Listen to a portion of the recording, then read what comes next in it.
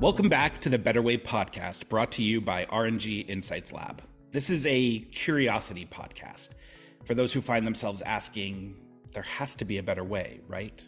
There just has to be. I'm Zach Coseglia, the co-founder of R&G Insights Lab, and I'm here, as always, with my friend and colleague and collaborator, Chen. Hi, Zach. Glad to be back. Glad to be back too. I am really excited about today's podcast because it's the last of the R&G Insights Lab crew. We are joined today by Nitish Upadhyaya. Nitish, welcome. Hello, thanks for having me. Thank you. Thank you for being patient too, because we went through the group pretty quickly, but then had a long list of external guests, and we are so happy to close the loop and have you with us today. I'll try and make it worth the wait. Already has been. We like to start, Nitish, as you know, by getting to know our guests just a little bit better professionally, and then at the end we get to know them a little bit better personally. And so I'll ask you the existential question that I ask all of our guests at the outset. Who is Nitish? I started my career as a lawyer. I investigated bankers and corporates, insider dealing, market manipulation, both on the investigation side, but also helping them with remediation. What do we do next? How do we make sure this never happens again? Very much from a legal angle. And I was lucky enough to work across multiple jurisdictions, including the US and Europe. I then decided that actually what I really was interested in was improving the business of law.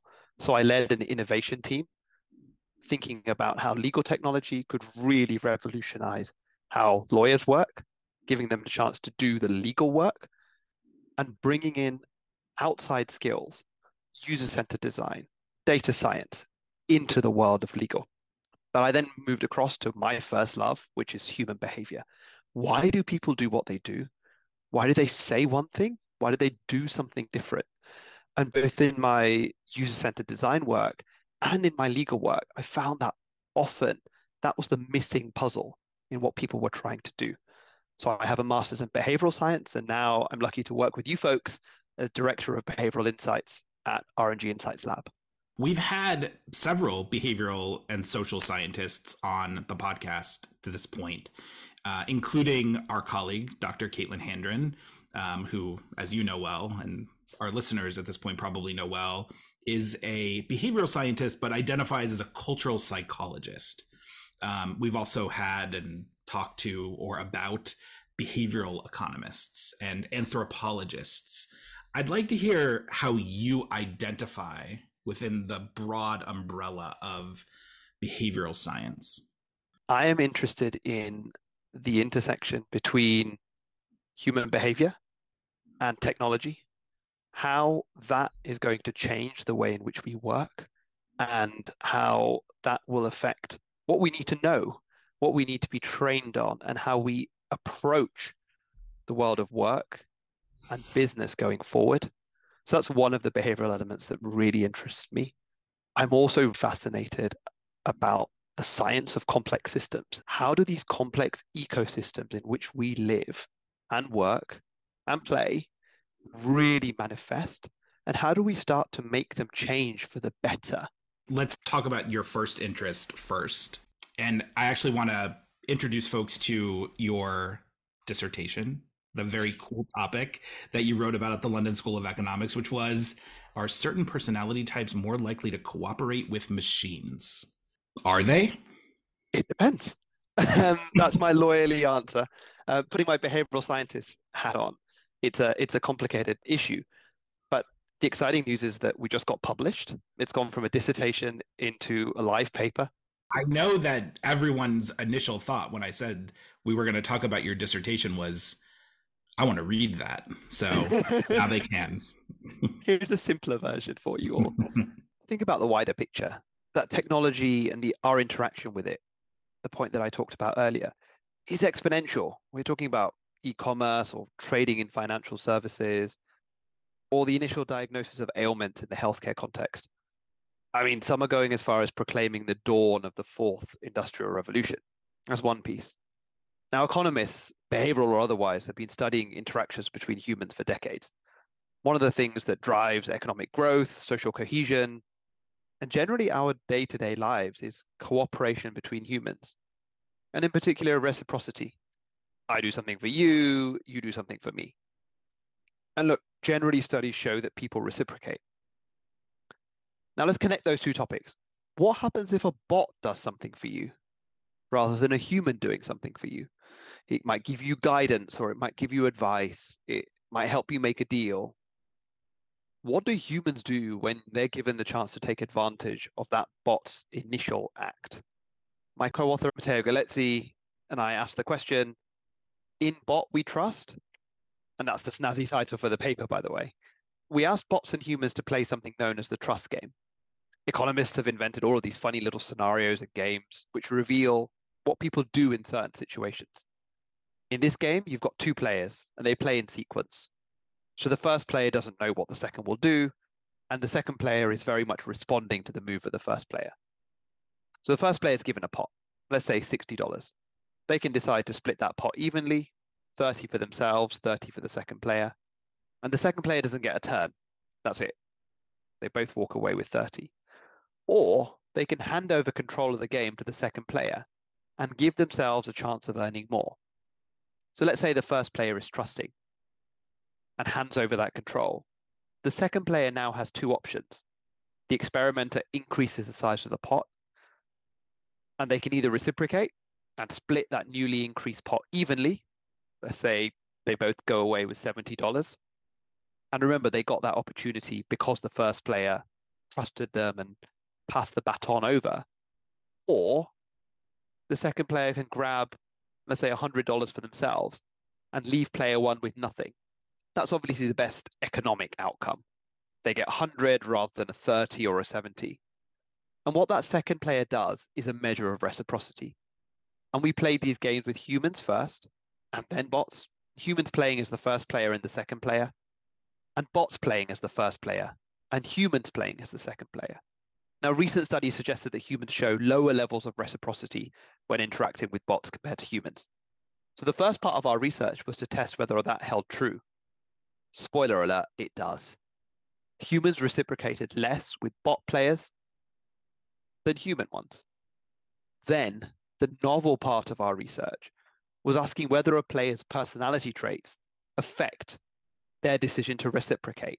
Ultimately, we found that players who exhibited higher levels of honesty, humility, and to a lesser extent, agreeableness, reciprocated more. And that applied whether they were dealing with human counterparts or bot counterparts.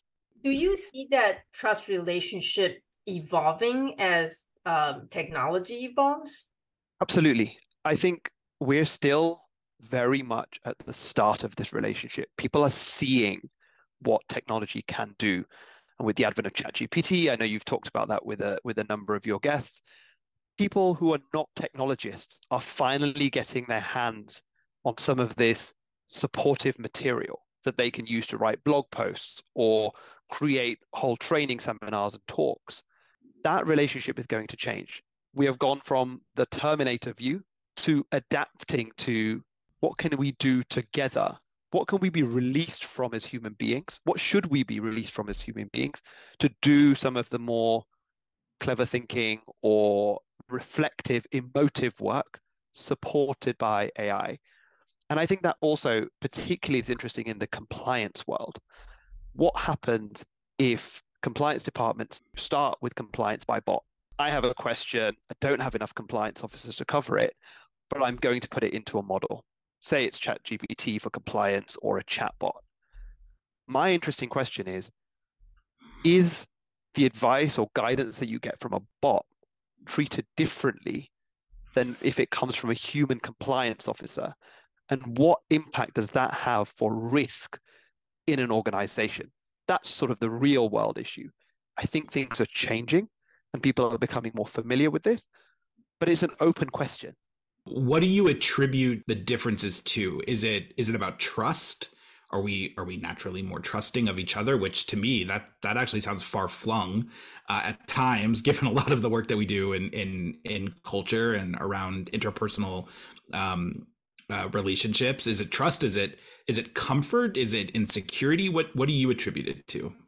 There's been some research in this area. Factors include emotional and social concerns, questions around where the money is going that the bot is getting, in the context of a game at least, cultural backgrounds, what information is provided, and also how the game itself is structured, because this is, in one sense, quite an artificial construct, helping to bring out what might happen in the real world. In our study, we looked at factors like age, experience with bots, and how religious people said they were. But none of this really mattered. Ultimately, personality types that reciprocated more with humans also reciprocated more with bots. And generally, people reciprocated less with bots than with human beings. Attitudes towards AI, which might be suspected to be something that was relevant, wasn't. So you said that folks who were naturally more trusting of people would be naturally more trusting of bots, and I assume that that means that people who are naturally less trusting of people would be naturally less trusting of bots. Anything that we can glean from this early research around how we can position these tools in, for example, the ethics and compliance space or in an organizational context in ways that create comfort and create a level of trust? Because otherwise it seems like it's very much driven by the person interacting with it as opposed to what we can actually do to the thing itself. I think early on, the indications are that you could prime elements of agreeableness and honesty, humility with people, thinking about what activates those receptors and people's understanding of what the bot is actually trying to do, understanding why the bot is interacting and where it comes from can make a big difference, and how that interaction is portrayed with the individual can really dramatically, I think, change how that individual perceives what is coming to it. And it's the same as trust in a compliance officer, someone who you know who's been on the desk for a long time, who knows the business, versus maybe a compliance officer that's been in post 6 months, who you don't have a very good relationship with, who you're not sure really understands your problem. You might approach those people in a very different way.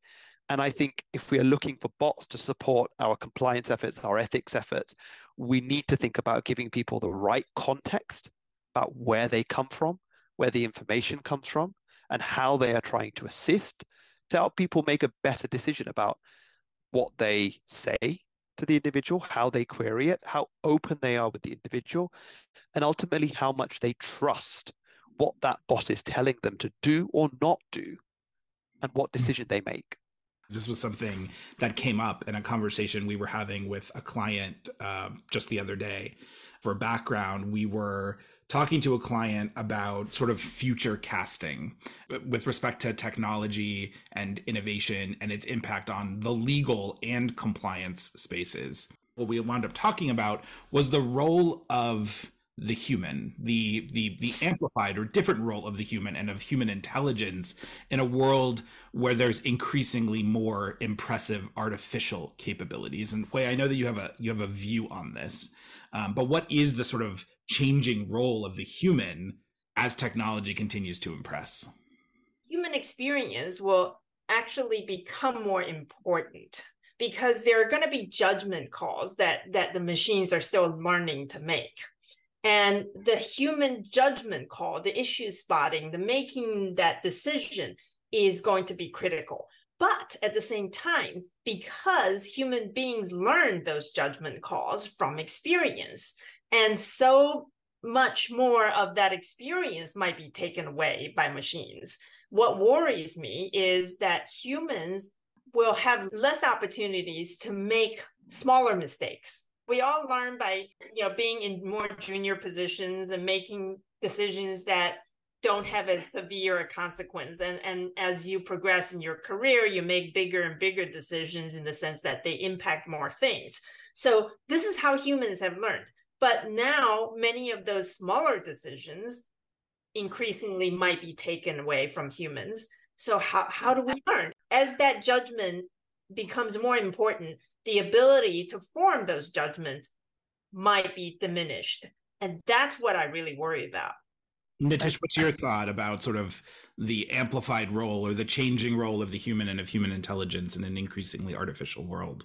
I think it's a really valid point. We take experience through mistakes that we make or learn over a series of years. What we need to learn is just different, I think, in my view. our critical thinking capacity, our ability to think in abstractions, our ability to be innovative in how we view the world, that is our real strength. And look, I don't think we need to create machine learning models that replicate exactly what human beings do. I think that's a real failure because then you're creating two of exactly the same thing. What you want to be doing is creating a model or a system that complements the human piece. Now, what can machine learning models do? Review in the healthcare context, what can it do? Well, it can stop bias. It can stop people seeing something but not seeing it properly. So inattentional blindness is a big thing. In one study, a series of radiologists were asked to look at an image, and in that image, a photo of a gorilla had been inserted. Now, 17% of those radiologists found that and said, oh, there's a real anomaly. The rest of the radiologists did not see that as an anomaly. They looked everywhere else. They found what they were expecting to see. Technology model would have seen that and called it out as an issue. What is there for the human being to do is think about, how do I speak to the patient? How do I couch the operation risk? How do I think about all of the other pieces of evidence that are available to me and what we can do? So I think it's not about creating something that takes over what a surgeon does.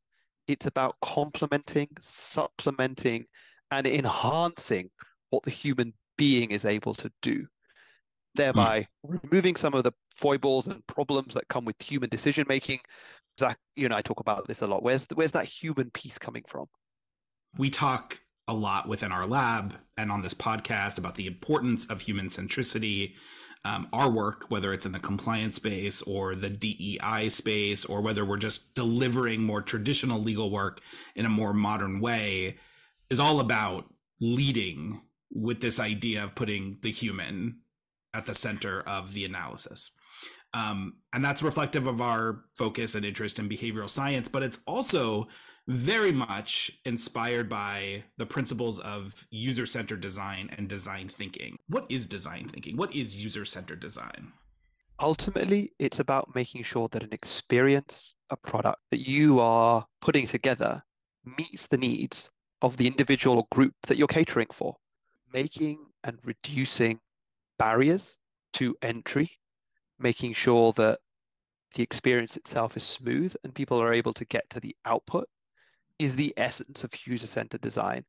It's about appreciating that a human being, at the end of the day, is the person that's picking up your tool, your product, your service. And that applies not just to physical products. And this is where I think people can be more creative about what they do. It applies to training.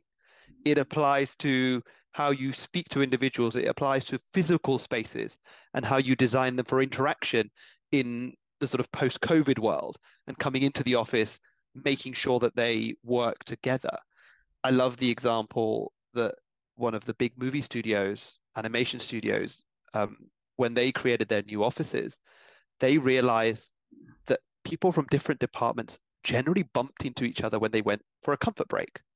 And so they created toilets at either end of the building.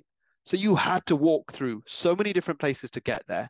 But generally, the physical design helped to spark innovation and creativity. So user-centered design, not just about the iPhone or your iPad, it's much broader than that. Well, and it just, when you say it like that too, it just crystallizes how relevant it is to the areas that we operate in. It's not just about your iPhone. It's also about the policy that you're developing. When you want people to understand their accountability, when you want them to understand, risk, when you want them to understand what expectations are in terms of shaping behavior, creating a policy that is 15 pages long, single spaced, dense and difficult to understand with a lot of legalese feels like something that isn't very human centered. Now, the interesting thing is we talked to Benjamin Van Roy about this, and he's actually did a study which suggests that maybe making something a little bit more human centered in this context doesn't work. But as a matter of common sense, it seems like it just makes sense for us to spend more time thinking about the human when we're building a compliance program. Absolutely. We have to be intentional and deliberate about what we're doing. If we can influence the stories that people are telling in an organization by designing great experiences in the compliance space, then we're onto a winner. This discussion reminds me of some of the interactions I had with companies when I was compliance counsel expert at DOJ. So companies would come in, they would sort of walk us through, right? So for example, we have this third party due diligence program, there's a portal, employees would just go there. And I remember I would just pause them and say, okay, so tell me, I'm an employee, I'm going to hire a pizza vendor to cater our lunch. What do I have to do? What does the screen look like? Right. And from most of the time when I ask that question, I get that reaction from the compliance folks across the table, like, I had never thought about that question. In fact, I have never actually even seen the screen that the employees would have to start their process with. What about you, Nitish? What have you seen in this space in terms of where would you rate the industry on its human-centered approach? I think in its truly human-centered approach, reasonably nascent. There are lots of people who are doing amazing things with design. They are trying incredibly hard. What we fail to do is realize that it's not just about individuals, it's about systems, and creating the entire system that supports an intervention that you are looking to engender or a change that you're looking to make is the right way forward. We are getting there in the compliance space about appreciating this is compliance for human beings and not for robots. That's fine. We're getting away from the linear idea of if I train for X, Y will be the outcome.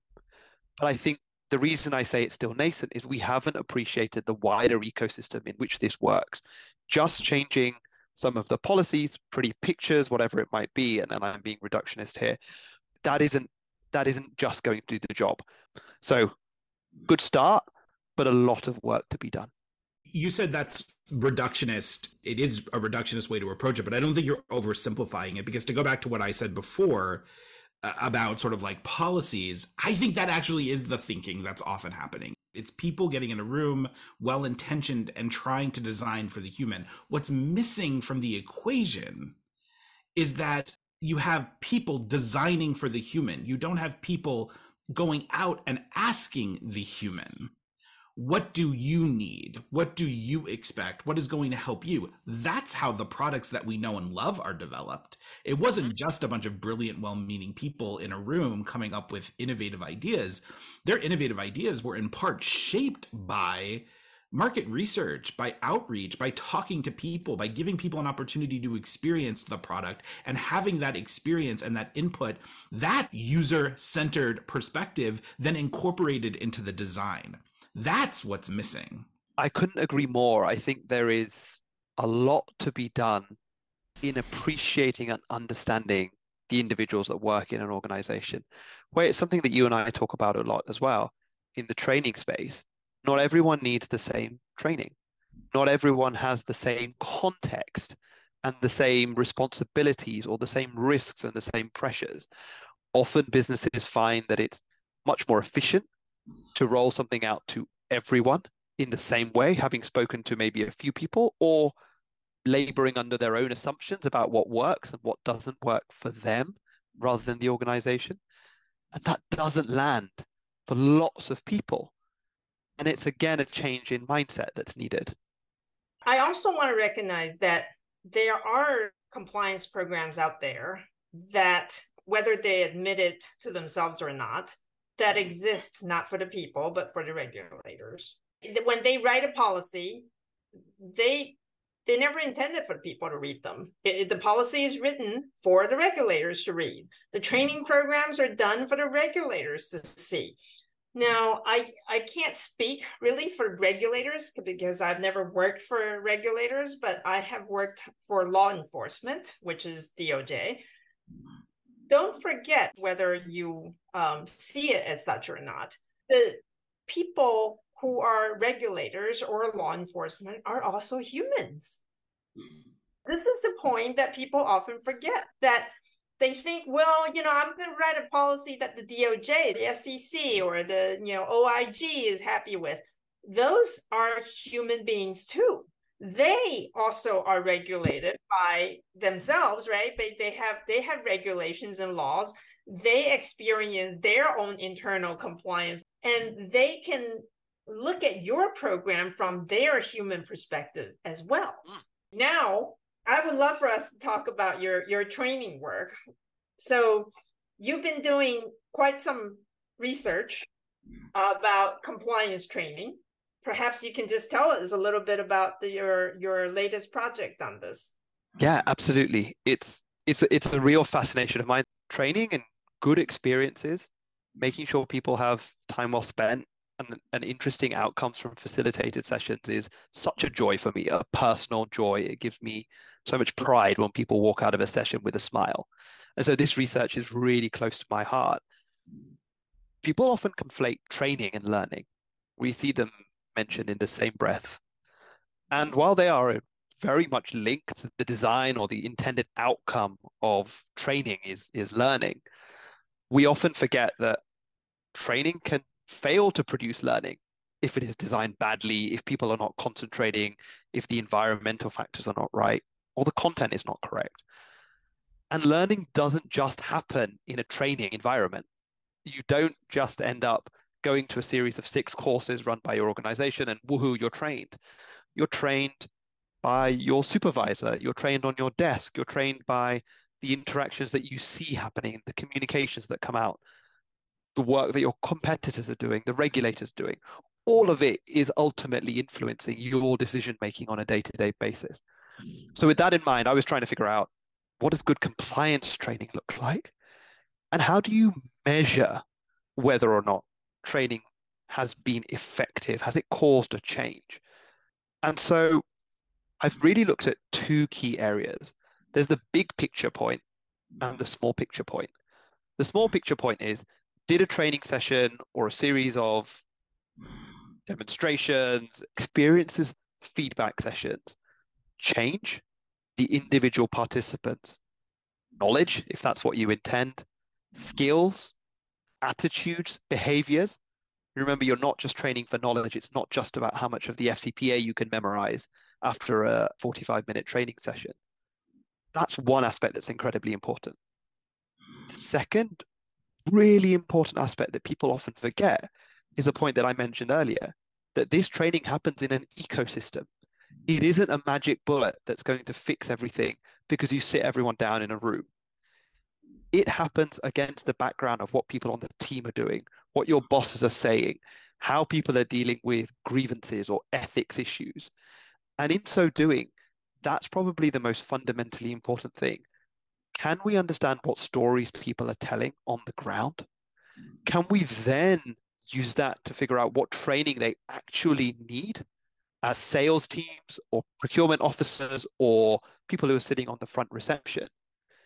We use that to understand what the objectives of any one training session could be, implement the training, and have it supported by procedures, by communications, by changes in processes, by what your leadership team are doing, and then go about measuring that change, not as a result of how many multiple choice questions have been answered, but by changes in the stories that people are telling about the organization, how comfortable they feel about whistleblowing, how supported they feel by compliance, how happy they are with the way that management deal with ethical issues.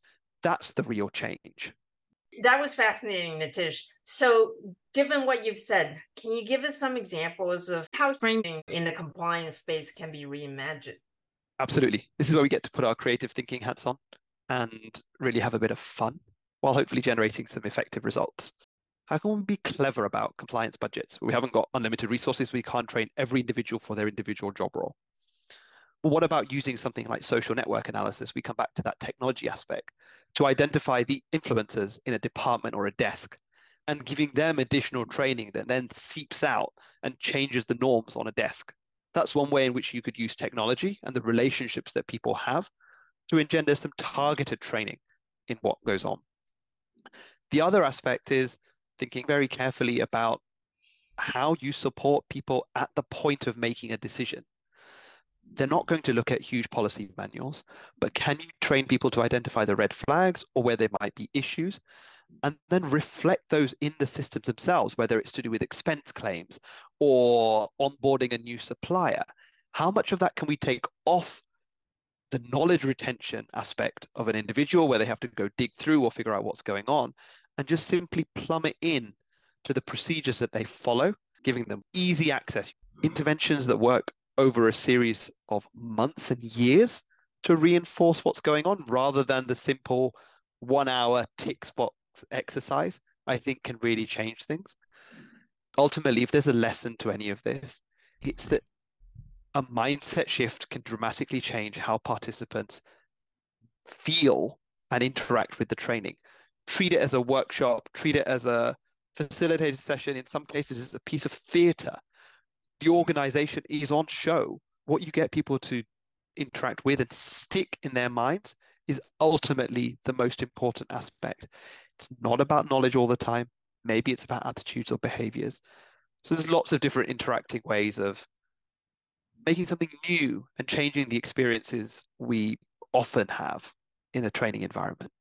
I often hear people talk about gamifying training.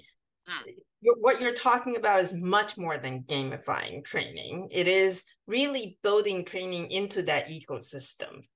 And to me, that really changes that traditional classroom approach to training. On a preset schedule, you all gather together and be downloaded some kind of knowledge. What I'm hearing, real-time interventions, building the training as part of the ecosystem.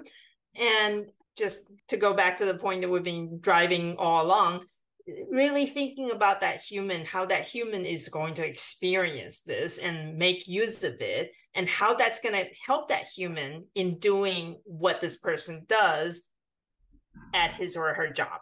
I think that's right. Every interaction is a training opportunity. Everything you're doing is feeding an individual information about how they make decisions in the organization, what is seen as right and wrong. If you can move away from that classroom-based training or the tick box attestations and think about a portfolio of interventions, including training, that wrap around a topic, whether it's anti-bribery training, whistleblowing, harassment, anything else, then not only do you have more opportunities to impact individuals, not only are you being more consistent in your messaging, but also you have a lot more data points to measure whether or not this is working. That is a completely revolutionary way of looking at training. Thank you so much, Nitish. That's very exciting. So the ABCs of the lab are analytics, behavioral science, and creativity. And a lot of what you've talked about today really hinges on the ability to reimagine something, to think innovatively, to be creative. I think sometimes in the ponds in which we swim, whether it's ethics and compliance, even our DEI work and ESG work, and certainly the legal profession more broadly, we hear people who don't identify personally as a creative person. Talk to us a little bit about the importance of creativity, but even more so, what you say to those who don't think of themselves as a creative. I have a 2-year-old daughter, so I'm really in this sort of creative, fun mode at the moment. We're enjoying ourselves, painting, exploring the world for the first time through new eyes. I often tell this story. A kid is speaking to her father. She says, "What do you do for work?" He says, I'm a creative drawing coach. I'm an art professor. I teach people how to draw." And she says, "You mean they forget?" And, that always sticks with me.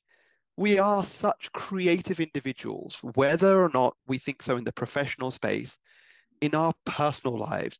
You might take photographs, you might cook, you might design things, you might play with your kids, whatever it is. That is one of our superpowers as human beings, that ability to imagine beyond what you can see in front of your very eyes. So to those people, I think, who think they're not creative, I just ask them to think about one thing they've done in their personal lives which brought them joy. And that is probably likely to have been something creative, however they imagine it. Reframe what creativity is. It's just about looking at the world in a slightly different way. You are the only person that has your own unique perspective. We add that to 7, 8, 10 different people, like we're lucky enough to have at the lab, and suddenly you get this amazing melting pot of ideas that can really change things.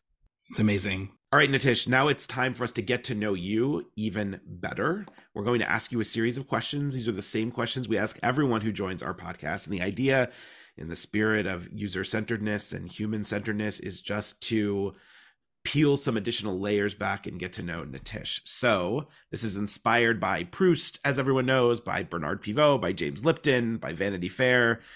I will ask you the first question. There's actually a choice here, Nitish. You can answer one of the following.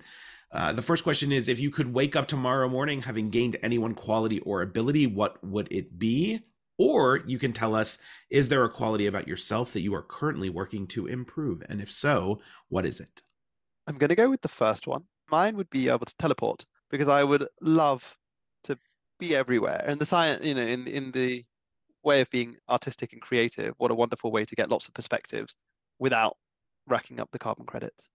And Nitish, in this scenario, are you teleporting in the universe or in the multiverse? I think this is really important. Oh, absolutely. I mean, multiverse, surely. You want For to know sure. what happens in all different circumstances because that's the scientist in me. All right. Next question is also a duo that you can choose one of two. Who is your favorite mentor, or who do you wish you could be mentored by? I'm going to pick the latter. All right. And someone whose work I followed from afar and I'm incredibly interested in is the Microsoft CEO, Satya Nadella, whose changing of culture at Microsoft is reasonably legendary, I think. And what an interesting person to be able to speak to, discuss not only the business side, but actually how you generate productivity and create an exciting, interesting culture, which fosters creativity, but also diversity. A really good answer. I like that. All right, the last set of pairs for you, Nitish. What is the best place you have ever worked? Or what is the best job, paid or unpaid, that you have ever had? I'm going to go with the latter. When I was 16, I sold TVs, and it still remains one of the foundational pieces of who I am. I spent an entire summer talking to lots of people, including some celebrities who wandered into the shop, and I would sell them all sorts of exciting, what were then cutting edge, leading televisions. And it was a wonderful view into the world of so many different lives about what they were doing with them and why they wanted them and their families. And, maybe that was one of the inspirations for user-centered design, really getting to know someone. The next are a series of more rapid fire questions. Wait, why don't you take the first one? All right. What is your favorite thing to do? Cook. Lots of cooks. Amazing. What's your favorite place, Nitish? Nepal. What makes you proud? The smile that you see on someone's face when you create a cool experience for them. What email sign-off do you use most frequently? Hey, best wishes. I think that's quite profound. I wish everyone the best. What trend in your field is most overrated? I think in behavioral science, there's a real move towards trying to find generalizability and things that work in all circumstances. But really, I think it's so important to understand context and individual circumstances. So a trend that needs to be looked at a little bit more. And finally, Nitish, what word would you use to describe your day so far? Stimulating.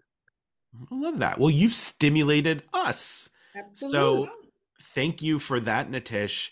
And thank you all for tuning in to the Better Way podcast and exploring all of these better ways with us. For more information about this or anything else that's happening with R&G Insights Lab, please visit our website at www.ropesgray.com/RG Insights Lab. You can also subscribe to this series wherever you regularly listen to podcasts, including on Apple, Google, and Spotify. And if you have thoughts about what we talked about today, the work the lab does, or just have ideas for better ways we should explore, please don't hesitate to reach out. We'd love to hear from you. Thanks again for listening.